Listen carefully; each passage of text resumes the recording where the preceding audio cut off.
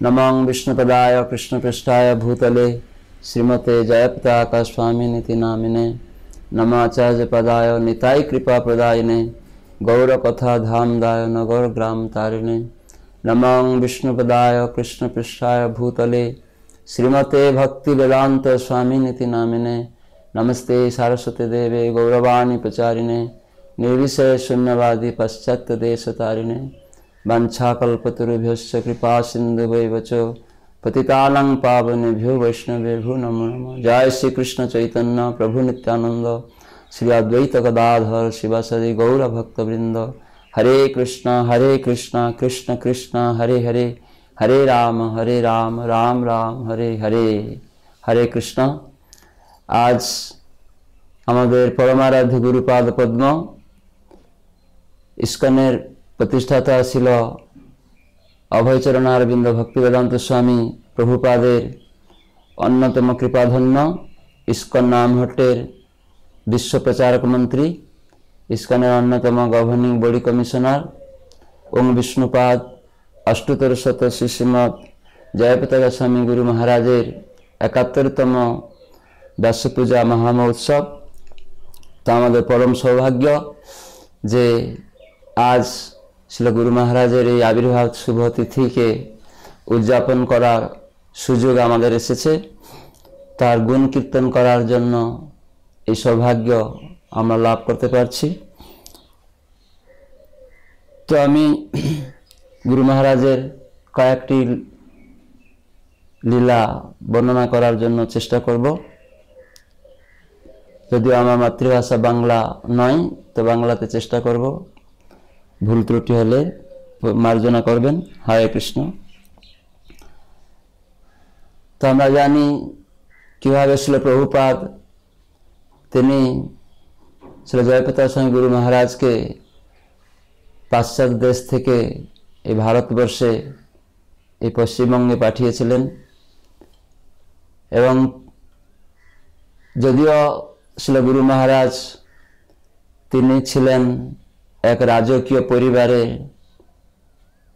যদিও তার জন্ম হয়েছিল এবং তিনি ব্রাউন বিশ্ববিদ্যালয়ের স্নাতকও লাভ করেছিলেন এবং ইস্কনে যুক্ত হয়ে প্রভুপাদের নির্দেশে তিনি ভারতবর্ষে এসে পশ্চিমবঙ্গে কলকাতাতে প্রথম ভগবানের বাণী প্রচার করেছেন এবং মায়াপুর কিভাবে উন্নয়ন হবে প্রভুপাদের ইচ্ছা যে সারা বিশ্বে প্রধান কেন্দ্র রূপে এই মায়াপুর চন্দ্রোদয় মন্দির প্রতিষ্ঠা হবে। তো মায়াপুর কিভাবে সুন্দর উন্নতিকর হবে তার জন্য প্রভুপাদ গুরু মহারাজকে আদেশ করেছিলেন। তো গুরু মহারাজ তিনি মায়াপুরে এসে জমি সংগ্রহ করা থেকে শুরু করে এবং এই এলাকার বিভিন্ন লোকেদের সাথে মিশে কিভাবে এই জমিগুলিতে চাষ করে মন্দির পরিচালনা করতে হবে গুরু মহারাজ নিজে শিখতেন। গ্রামে গিয়ে হাল করা, কোদাল তাড়িয়ে জমি মাটি কর্ষণ করা এসব গ্রামের লোকেদের কাছ থেকে শিখতেন এবং তিনি নিজেও মায়াপুরে চাষ করেছেন। টমেটো, মূলো, বেগুন এসব চাষ করতেন। যদিও প্রথম দিকে ইস্কনে টাকা পয়সা নেই, যদিও গুরু মহারাজ ছিলেন অত্যন্ত রাজকীয় পরিবারের একজন সন্তান, তিনি ব্রাউন বিশ্ববিদ্যালয়ের ছাত্র, কোনোদিন তিনি মাটি তাড়ানো, হাল করানো এই অভ্যাস তার ছিল না। তবু কৃষ্ণ সেবার জন্য এবং গুরুদেবের আদেশকে শিরোধার্য করে তিনি নিজে এসব শিখতেন। কৃষ্ণ সেবার জন্য সবকিছু করতে তিনি নিজেকে আত্মসমর্পণ করেছিলেন। তাই সবজি চাষ করে তিনি সাইকেলিং করে কৃষ্ণনগরে নিয়ে বিক্রি করতেন এবং সেই টাকা পয়সা এনে পরিচালনা করতে চেষ্টা করতেন। এবং এখানে বিল্ডিং কিভাবে হবে, ভক্তরা এসে থাকবে প্রভুপাদ নির্দেশ দিয়েছিলেন, তাই রড সিমেন্ট সংগ্রহ করতে হবে। তো কৃষ্ণনগরে একজন বড় ধনাঢ্য ব্যক্তি, ব্যবসায়ী, তার নাম ছিল অসিত মল্লিক। তো সে অসিত মল্লিকের বাড়িতে আমি ভক্তি রাঘব স্বামী মহারাজের সঙ্গে একবার গিয়েছিলাম। তো তিনি বলছিলেন যে জয়প্রতাপ মহারাজ সাইকেলিং করে এই কৃষ্ণনগরে সবজি বিক্রি করতে আসতো এবং তার মুখে প্রচুর হাসি আনন্দ থাকতো।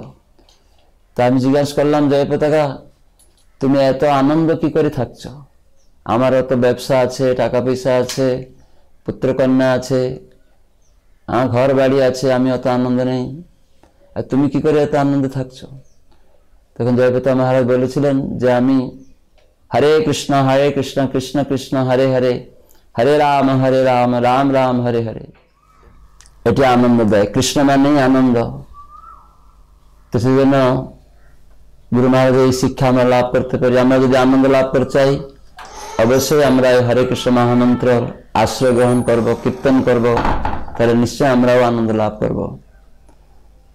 তো এভাবে গুরু মহারাজ তিনি মায়াপুরকে কিভাবে বড় করে তুলেছেন আজ আমরা সবাই দেখতে পাচ্ছি প্রকৃতভাবে। তো এক সময় গুরু মহারাজ প্রভুপাদের সঙ্গে তিনি হালি শহর, চৈতন্যডুবা, ঈশ্বরপুরীর শ্রীপাঠ, সেখানে গিয়েছিলেন। প্রভুপাদ অনেক ভক্তদের নিয়ে দর্শনে গিয়েছিলেন। তো সেখানে একজন মহন্ত বাবাজি মহারাজ ছিলেন। তিনি প্রভুপাদের মুখ থেকে শুনেছেন, প্রভুপাদ বলেছেন যে জয়প্রতাপ মহারাজ চৈতন্য মহাপ্রভুর প্রিয় পার্ষদ, মহাপ্রভু সময় সে এসেছিল, আবার বর্তমান মহাপ্রভু সেই শিক্ষাকে সারা বিশ্ব প্রচার করার জন্য মহাপ্রভুর দ্বারা প্রেরিত হয়ে এসেছে। এই কথা সেই চৈতন্যডুবা বাবাজি মহারাজকে অন্যান্য ভক্তদের সামনেই বলেছিলেন। তো সেই বাবাজি মহারাজ পরে অন্যান্য ভক্তদের তিনি বলেন যে জয়প্রতাপ মহারাজ যখন পরে তিনি অন্যান্য ভক্তদের নিয়ে গৌরমণ্ডল পরিক্রমা করে তাই আসতেন এই চৈতন্যডুবায়, তখন তাকে দর্শন করলে আমার মহাপ্রভুর লীলা স্মরণ হতো। তাহলে এই যে চৈতন্য মহাপ্রভুর যে পার্ষদ অভয়চরণ ভক্তগণ স্বামী প্রভুপাদ বলেছিলেন, সেটা আমার মনে স্ফূর্তি হতো, হ্যাঁ সত্যি কথা এটা, যে এই জয়প্রতাপ মহারাজ চৈতন্য মহাপ্রভুর প্রিয় পার্ষদ। এভাবে গুরু মহারাজের যে তার ব্যক্তিত্ব আমরা উপলব্ধি করতে পারি, কিভাবে তিনি গুরুদেবের নির্দেশভাবে সঠিকভাবে পরিচালিত হচ্ছেন। গুরু মহারাজ সর্বদা প্রভুপাদগত প্রাণ, সর্বদা গুরু মহারাজ প্রভুপাদের চিন্তাতে বিভোর থাকেন। তার আদেশ কিভাবে নির্দেশ ফলো হবে সেটাই চিন্তা করেন। স্পেনে দুর্ঘটনা আমরা জানি, 89-এ কিভাবে এক দুষ্কৃতকারী গুরু মহারাজ গলা কেটে দিয়েছিল এবং খাদ্যনলী, শ্বাসনলী সব কেটে গেছিল। সেখানে গুরু মহারাজ বুঝতে পেরেছিলেন যে হয়তো তার মৃত্যু হবে, তাই তিনি প্রভুপাদের স্মরণ করছিলেন এবং প্রভুপাদকে বলছিলেন যে আমাকে আবার একটা জন্ম দেওয়া হয়, আমি আপনার সমস্ত সেবা যাতে পূরণ করতে পারি সেই সুযোগ আবার দেওয়া হয়। তো এটি গুরু মহারাজ প্রভুপাদকে চিন্তা করছিলেন যে কিভাবে প্রভুপাদ প্রতি তার দৃঢ় নিষ্ঠা, বিশ্বাস, কৃষ্ণ চিন্তা না করে প্রভুপাদের চিন্তা করছিলেন। তো গুরুর প্রতি আসক্তি থাকা আমাদের পরম কর্তব্য। তো গুরুর প্রতি নিষ্ঠা রাখলে আমরা অবশ্যই সমস্ত কার্যে সফল হতে পারি। তাই গুরু মহারাজ কিভাবে বিভিন্ন প্রভুপাদের নির্দেশকে পূরণ করতে চেষ্টা করছেন এবং সেটা উত্তর ক্রমান্বয়ে আস্তে আস্তেই সেটি সফল হচ্ছে। হয়তো একদিন পরিপূর্ণ হবে। তাই গুরু মহারাজ চান তার শিষ্যবর্গরা তাকে সাহায্য করুক। তাই আমরা শিষ্য হিসাবে গুরু মহারাজকে এই প্রভুপাদের সেবাতে সাহায্য করব। অবশ্যই আমরাও গুরু মহারাজ কৃপা লাভ করতে পারব। এইভাবে তিনি প্রভুপাদগত প্রাণ সর্বদা। তা আমার মনে হয় একটা কথা, গুরু মহারাজের একটা খুব সুন্দর অলৌকিক একটা লীলা। তো গুরু মহারাজ তিনি প্রথম উড়িষ্যার 2 জন ভক্তকে দীক্ষা দিয়েছিলেন। তার মধ্যে একজন হচ্ছে রাধাকান্ত প্রভু, আর একজন হচ্ছেন রাম লক্ষ্মণ প্রভু। তারা 2 ভাই। তো তারা হচ্ছেন প্রথম শিষ্য। আর পশ্চিমবঙ্গে একজন ছিলেন প্রথম শিষ্য। তো এই প্রথম 2 ভাই যে শিষ্য, তারা বহুদিন থেকে তাদের মাকে দীক্ষা নেওয়ার জন্য বলতেন, কিন্তু তাদের মায়ের একটা কুঅভ্যাস ছিল পান খাওয়া। তিনি পান খেতেন। তো এক সময় তার মা এসে আমাকে বলতেন যে আমি দীক্ষা নিতে পারছি না, এবারে আমি দীক্ষা নিতে চাই, আবদার করছিলেন। তখন আমি রাম লক্ষ্মণ প্রভু এবং রাধাকান্ত প্রভুকে বললাম যে আপনার গুরু মহারাজ কাছে গিয়ে বলুন যে আপনার মা কেন দীক্ষা পাচ্ছে না। তখন তারা গুরু মহারাজ কাছে বললেন তার মাকে নিয়ে গিয়ে। তো গুরু মহারাজ বললেন, কেন তুমি দীক্ষা পাচ্ছ না? তোমার ছেলে আমার প্রথম শিষ্য 2 জন, এত বছর ধরে তুমি সব নিয়ম পালন করছো, জপ করছো, কি কারণে দীক্ষা হচ্ছে না? তখন সেই মাতাজি বললেন যে আমি পান খাই, 25-এর অধিক পান আমি খাই দৈনিক, এই জন্য আমার দীক্ষা ছেলেরা অনুমোদন করছে না, কিন্তু আমি এইবারে দীক্ষা নিব সংকল্প করে এসেছি। তো গুরু মহারাজ বললেন, তুমি তো পান খাচ্ছ, এটাকে ছাড়তে হবে। তখন সঙ্গে সঙ্গে গুরু মহারাজ বললেন, আজ তুমি সংকল্প করো এই পান আর গ্রহণ করবে না। সেদিনও মাতাজি 25-এর অধিক পান বানিয়েছিল। মায়াপুরে এলো গোপনে পানের সমস্ত মশলা ইত্যাদি নিয়ে রাখত, সেটাও বানিয়েছিল, 25টা পান বানিয়েছিল। তো গুরু মহারাজ থেকে আশীর্বাদ নিয়ে ঘরে ফিরে এসেছে। এসে ভাবছিল যে এই 25টা পান আজকে খেয়ে আর কোনোদিন খাবো না, যেহেতু আজকে আমি সংকল্প করেছি। তখন সে একটি পান প্রথমে খেতে চায়, তখন সেটি তিতো লাগে। তোমার এই পানটা তিতো কেন লাগছে? তখন আবার দ্বিতীয় পান খায়। একে একে 25টা পান গ্রহণ করেছে, 25টা পানই তাকে তিতো লেগেছে। জয় শ্রী গুরু মহারাজ কি জয়, পতিত পাবন জয় পিতা স্বামী গুরু মহারাজ কি। তো এইভাবে গুরু মহারাজ খুব সুন্দর কৃপা আশীর্বাদ প্রদান করেন। তো আমাদের গুরুদয়াল নামে একজন ভক্ত ছিল, নামহট্টে সেবা করত, সমাধিতে সেবা করত। তো যখন মায়াপুরে পঞ্চতত্ত্ব বিগ্রহ প্রতিষ্ঠা হবে, সেই সময় সারা বিশ্বের ভক্তবৃন্দ এসেছিলেন এবং জিবিসি গুরুরা সবাই গিয়ে তারা সেখানে মন্দিরে বসতেন। তো গুরু মহারাজও সেখানে বসছিলেন। তো প্রত্যেক ভক্ত তারা অনেকেই মালা এনে গুরু মহারাজকে পড়াচ্ছে। তো গুরুদয়াল প্রভু সেও গিয়ে একটা মালা নিয়ে পড়ার চেষ্টা করছে। তো গুরু মহারাজ বললেন যে দেখতে পাচ্ছ না যে কিভাবে সবাই আমাকে মালা পড়াচ্ছে, তো তুমি আমার অন্য গুরু ভাইদেরকে পড়াও অন্যান্য মালা নিয়ে এসে। তো গুরুদয়াল প্রভু এটা না শুনে সঙ্গে সঙ্গে আবার গুরু মহারাজের গলাতেই মালা পরিয়ে দিয়েছিল। তখন সঙ্গে সঙ্গে গুরু মহারাজ উঠে গিয়ে একটু দূরে পঞ্চতত্ত্ব মন্দিরের পিছন দিকে, তো গুরুদয়াল প্রভুকে একটু কোমল প্রহার করলেন যে তোমাকে বললাম তুমি এইসব বৈষ্ণব মর্যাদা উল্লঙ্ঘন করছো, বৈষ্ণব সদাচার সম্বন্ধে জ্ঞান নেই, এটা শিক্ষা করা উচিত, শিষ্টাচার ফলো করা উচিত।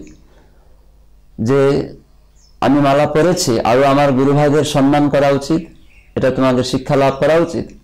তো কিভাবে গুরু মহারাজ বৈষ্ণব সদাচারও তিনি আচরণ করে শিক্ষা দিতেন, বলতেন কিভাবে বৈষ্ণব মর্যাদা উল্লঙ্ঘন না হয়, এটাও আমাদের শিক্ষা গ্রহণ করা উচিত। তো গুরুদয়াল প্রভু যখন কোমল প্রহার খেয়েছিলেন, কিন্তু ওনার একটু মনে দুঃখ হয়েছিল। তখন পরে গুরু মহারাজ বুঝতে পারলেন যে ও মনে খুব দুঃখ প্রকাশ করছে, মানে পেয়ে চলে গেছে। তো একসময় গুরু মহারাজ সমাধি মন্দিরে ঘুরছিলেন চারিদিকে, তো গুরুদয়াল প্রভু সেখানেও ঘোরাফেরা করছিল একা একা। তো গুরু মহারাজ তার সামনে গিয়ে তাকে বললেন হাত জোড় করে যে আমি তোমাকে সেদিন প্রহার করলাম, তা আমাকে ক্ষমা করো। তো এভাবে গুরু মহারাজ, আমাদের গুরুদেব, শিষ্যের কর্তব্য গুরুর কাছে তার ভুল সংশোধিত করা, ক্ষমা চাওয়া। কিন্তু যেহেতু গুরুদয়াল প্রভু ভুল ক্ষমা চাইনি, তাই গুরু মহারাজ নিজে আচরণ করে শিখাচ্ছেন। এই হচ্ছে শ্রেষ্ঠ ব্যক্তিদের কাজ। তো গুরু মহারাজ তার উজ্জ্বল দৃষ্টান্ত, তিনি আচরণ করে শিখাচ্ছেন যে কিভাবে আমাদের ভুল হলে ক্ষমা চাইতে হয়। তো গুরুদয়াল প্রভু তখন সঙ্গে সঙ্গে গুরু মহারাজের পা ধরে ক্ষমা চেয়েছিল। কিভাবে গুরু মহারাজ নিজে আচরণ করে অনেক শিক্ষা প্রদান করেন। তো এই বছরে আমার মনে আছে এই করোনা ভাইরাস সারা বিশ্বে কিভাবে উদ্বেগ প্রদান করছে, তো আমরা সবাই কিভাবে সতর্ক হওয়ার জন্য চেষ্টা করছি। তো গৌর পূর্ণিমার পরে বসুদেব নন্দন প্রভু সে গুরু মহারাজ কাছে আশীর্বাদ নিতে গিয়েছিল, যেহেতু তার দ্বারকা যাত্রা নামহট্টের 100-র অধিক ভক্তদের নিয়ে টিকিট করা হয়েছিল। এরকম ভাইরাস ছড়বে সে তো জানে না, তবে গুরু মহারাজের কাছে আশীর্বাদ নিতে গিয়েছিল যাত্রা যাতে শুভ হয়। তখন গুরু মহারাজ বললেন বসুদেব প্রভুকে যে এই সময় না যাওয়াটা ভালো। তখন বসুদেব নন্দন প্রভু বললেন যে গুরু মহারাজ আমরা তো অলরেডি রেডি হয়ে গেছি, আর এটা টিকিট করা হয়ে গেছে, কি করব আপনি বলুন। তখন সঙ্গে সঙ্গে গুরু মহারাজ আবার বললেন তোমাদের যাত্রা শুভ হোক। তো এভাবে আমরা দেখি যে গুরু মহারাজ বলে দিলেন যাত্রা শুভ হোক। তো বসুদেব নন্দন প্রভু এরকম পরিস্থিতির মধ্যে এত ভক্ত নিয়ে গেছেন, কিন্তু তারা ট্যুর করলেন, দর্শন করলেন, দ্বারকা অভিমুখে গিয়ে বহু জায়গা, তো ওরা কোনো জায়গায় বাধাপ্রাপ্ত হয়নি, প্রত্যেকটা জায়গাতে দর্শন করার সুযোগ লাভ করেছে। এবং ওদের যেখানে দর্শন করে ফিরছে সেদিন তারপরে শুনছে ওই জায়গাটা বন্ধ করে দিচ্ছে, কাউকে দর্শন করতে ঢুকতে দিচ্ছে। তো এভাবে ওনারা ফিরে আসবেন 21 তারিখ রাত্রিবেলা ট্রেন, কিন্তু নরেন্দ্র মোদী ঘোষণা করলেন যে 22 তারিখে জনতা কারফিউ হবে।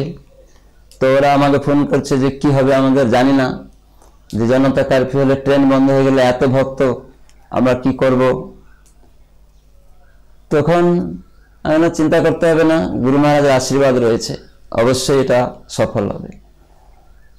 তখন ওরা ট্রেনে ঠিকভাবে রাত্রে উঠেছে এবং 22 তারিখ 23 তারিখ তাদের ট্রেনটাই চলেছে এবং তারা 23 তারিখ রওনা হয়েছে যথাস্থানে এবং সমস্ত ভক্তরা তার বাড়িতেও পৌঁছে গেছে ঠিকভাবে, কারো কোনো অসুবিধা হয়নি। সমস্ত ট্রেন বন্ধ হয়ে গেলেও ওদের ট্রেনটা কেবল চলছিল। এ হচ্ছে গুরু মহারাজের শুভ আশীর্বাদ। জয় গুরু মহারাজ কি। তো এভাবে আমরা দেখি গুরু মহারাজের কত কৃপা। তিনি নিজে গৌরাঙ্গ মহারাজকে ফোন করে জিজ্ঞাসা করছেন যেসব ভক্তরা বৃন্দাবন দ্বারকা গিয়েছিল তারা কি ফিরে এসেছে, তখন তিনি খোঁজখবরও নিচ্ছেন। যেটাই আমাদের গুরুদেবের একটা যে বৈশিষ্ট্য, যে কিভাবে শিষ্যরা কোথায় গেছে তার জন্য তিনি চিন্তা করছেন, তারা ফিরছে কিনা, তারা যাতে কোনো অসুবিধা না থাকে সেজন্য উনি চিন্তা করছেন। তো এইরকম আমরা একজন গুরুদেবের কৃপা লাভ করতে পেরেছি, আশীর্বাদ পেয়েছি। আমার মনে আছে আগে তো এত বিল্ডিং ছিল না, তখন চক্রভবন আর পদ্মভবন ছিল। আমাদের নামহট্ট কার্যালয় চক্রভবনের নিচে বেসমেন্টেই ছিল তখন, আর আমরা সেখানে কয়েকজন ব্রহ্মচারীও থাকতাম এবং সেখানে গুরু মহারাজ মাঝে মাঝে আসতেন, আমাদের নিয়ে কিছু প্রচার সম্বন্ধে আলোচনা করতেন, কিভাবে প্রচার হবে। একদিন গুরু মহারাজ বললেন যে মহাপ্রভুর নির্দেশে নিত্যানন্দ প্রভু এই নামহট্ট প্রত্যয়ন করেছেন, তাই তোমরা নাম হট্ট প্রচার করছো, তাই নিতাই গৌরের সেবা, বিগ্রহ সেবা তোমরা এই ডিপার্টমেন্টে সম্পাদন করলে ভালো হয়। তো গুরু মহারাজ এই কথা বলার পরে আমি তখন চিন্তা করলাম যে কিভাবে আমরা বিগ্রহ সেবা করব। তখন এক ভক্তকে আমি বলেছিলাম, তপ গৌরাঙ্গ প্রভু সল্লেখ, যে আপনি বিগ্রহের জন্য কিছু অনুদান দিন, আমরা বিগ্রহ সেবা করব, গুরু মহারাজের এটা নির্দেশ। তখন তিনি সঙ্গে সঙ্গে রাজি হয়ে গেছিলেন। তখন আমরা চক্রভবনের নিচে একবার সেই চক্রভবনের পূর্ব দিকে, উত্তর পূর্ব কোণার দিকে আমরা বারান্দাতে সিংহাসন করে নিতাই গৌর বিগ্রহ পূজা শুরু করে দিলাম। এবং আমি নিজেও রান্না করে গৌর নিতাইকে বহুবিধ সবজি দিয়ে ভোগ লাগানোর চেষ্টা করতাম। তো গুরু মহারাজ ইচ্ছায় তিনি বললেন যে বিগ্রহ সেবা করলে নামহট্টের অনেক উন্নতি হবে, নামহট্টের প্রচার বাড়বে এবং অনেক নামহট্টের উন্নয়ন হবে। তো এই যে গুরু মহারাজ বলেছিলেন, তো সেই বিগ্রহ সেবা করার পর থেকে আমি দেখি প্রায় ভক্ত আসতেন যে নামহট্টে তারা ফিস্ট করতেন। আগে আমরা হয়তো অতটা প্রসাদ, ফিস্ট প্রসাদ খেতে পেতাম না, আমাদের তখন টাকাও থাকতো না। গুরু মহারাজ কিছু টাকা দিতেন মাসে, তখন আমরা প্রচার করতাম। কিন্তু অন্যান্য ভক্তরা আসতে শুরু করলো, গৌরনিতাইয়ের সেবার জন্য তারা অনুদান করছে, আর সেখানে আমরা খুব সুন্দর রান্না করে ফিস্ট প্রসাদ সবসময় গ্রহণ করতাম। তো এইভাবে আমরা এখন দেখি নামহট্টের কিভাবে সুন্দর সুন্দর দুটি বিল্ডিং হয়েছে, আরো হয়তো উন্নয়ন হবে। গুরু মহারাজ তার ইচ্ছা আরো বড়। তিনি যখনই নামহট্ট প্রসাদ হলে এসে দেখেন প্রচুর ভক্ত, তিনি বলেন যে এত ছোট কেন, আরো বড় কেন হচ্ছে না। হয়তো এটাও একদিন সফল হবে, আমরা আশা করি। যেন এখন কত সুন্দর দুটি বিল্ডিং হয়েছে গুরু মহারাজের কৃপাতে, যা কিছু উন্নয়ন হয়েছে। আর এখন নামহট্টে প্রতিদিন প্রায় বললেই ফিস্ট হয়। আমরা যখন প্রচারে যাই প্রতিদিনই 3 বার করে ফিস্ট প্রসাদ পাই। অনেক ভক্ত আমাদের জিজ্ঞাসা করতো প্রচার থেকে ফিরে এলে, যখন মায়াপুরের কোনো উৎসব হয় তখন বলে, তোমরা কি কোনো নামহট্টে গিয়ে ফিস্ট খেতে পারো, ফিস্ট প্রসাদ? তখন আমি বললাম, আমরা 3 বার করে ফিস্ট প্রসাদ পাই। এটা গুরু মহারাজের কৃপায় নিত্যানন্দ গৌরাঙ্গ যতদিন থেকে নামহট্টে প্রতিষ্ঠিত হলেন, সেদিন থেকে এই সুযোগ আমরা লাভ করছি। তো আমরা নামহট্ট বিল্ডিং যখন বানাই তখন আমাদের টাকাই ছিল না, যখন প্রথম বিল্ডিং আমরা করি। তো সেখানে আমরা বাইরের লোকরা আমাদেরকে অনেক সাহায্য করত, কিভাবে তারা ক্রেডিট এসব জিনিস দিত।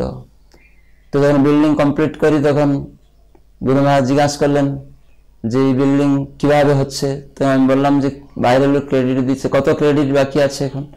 আমি বললাম 50 লাখ টাকা। তখন 50 লাখ টাকা এত বাকি, এটা পূর্ণ হবে? গুরু মহারাজ এত বড় পর্যন্ত হয়ে গেছে, আর 50 লাখ টাকাও আপনি আশীর্বাদ করেছেন, নিতাই গৌরের কৃপায় আপনার আশীর্বাদ এটা অবশ্যই পূর্ণ হবে।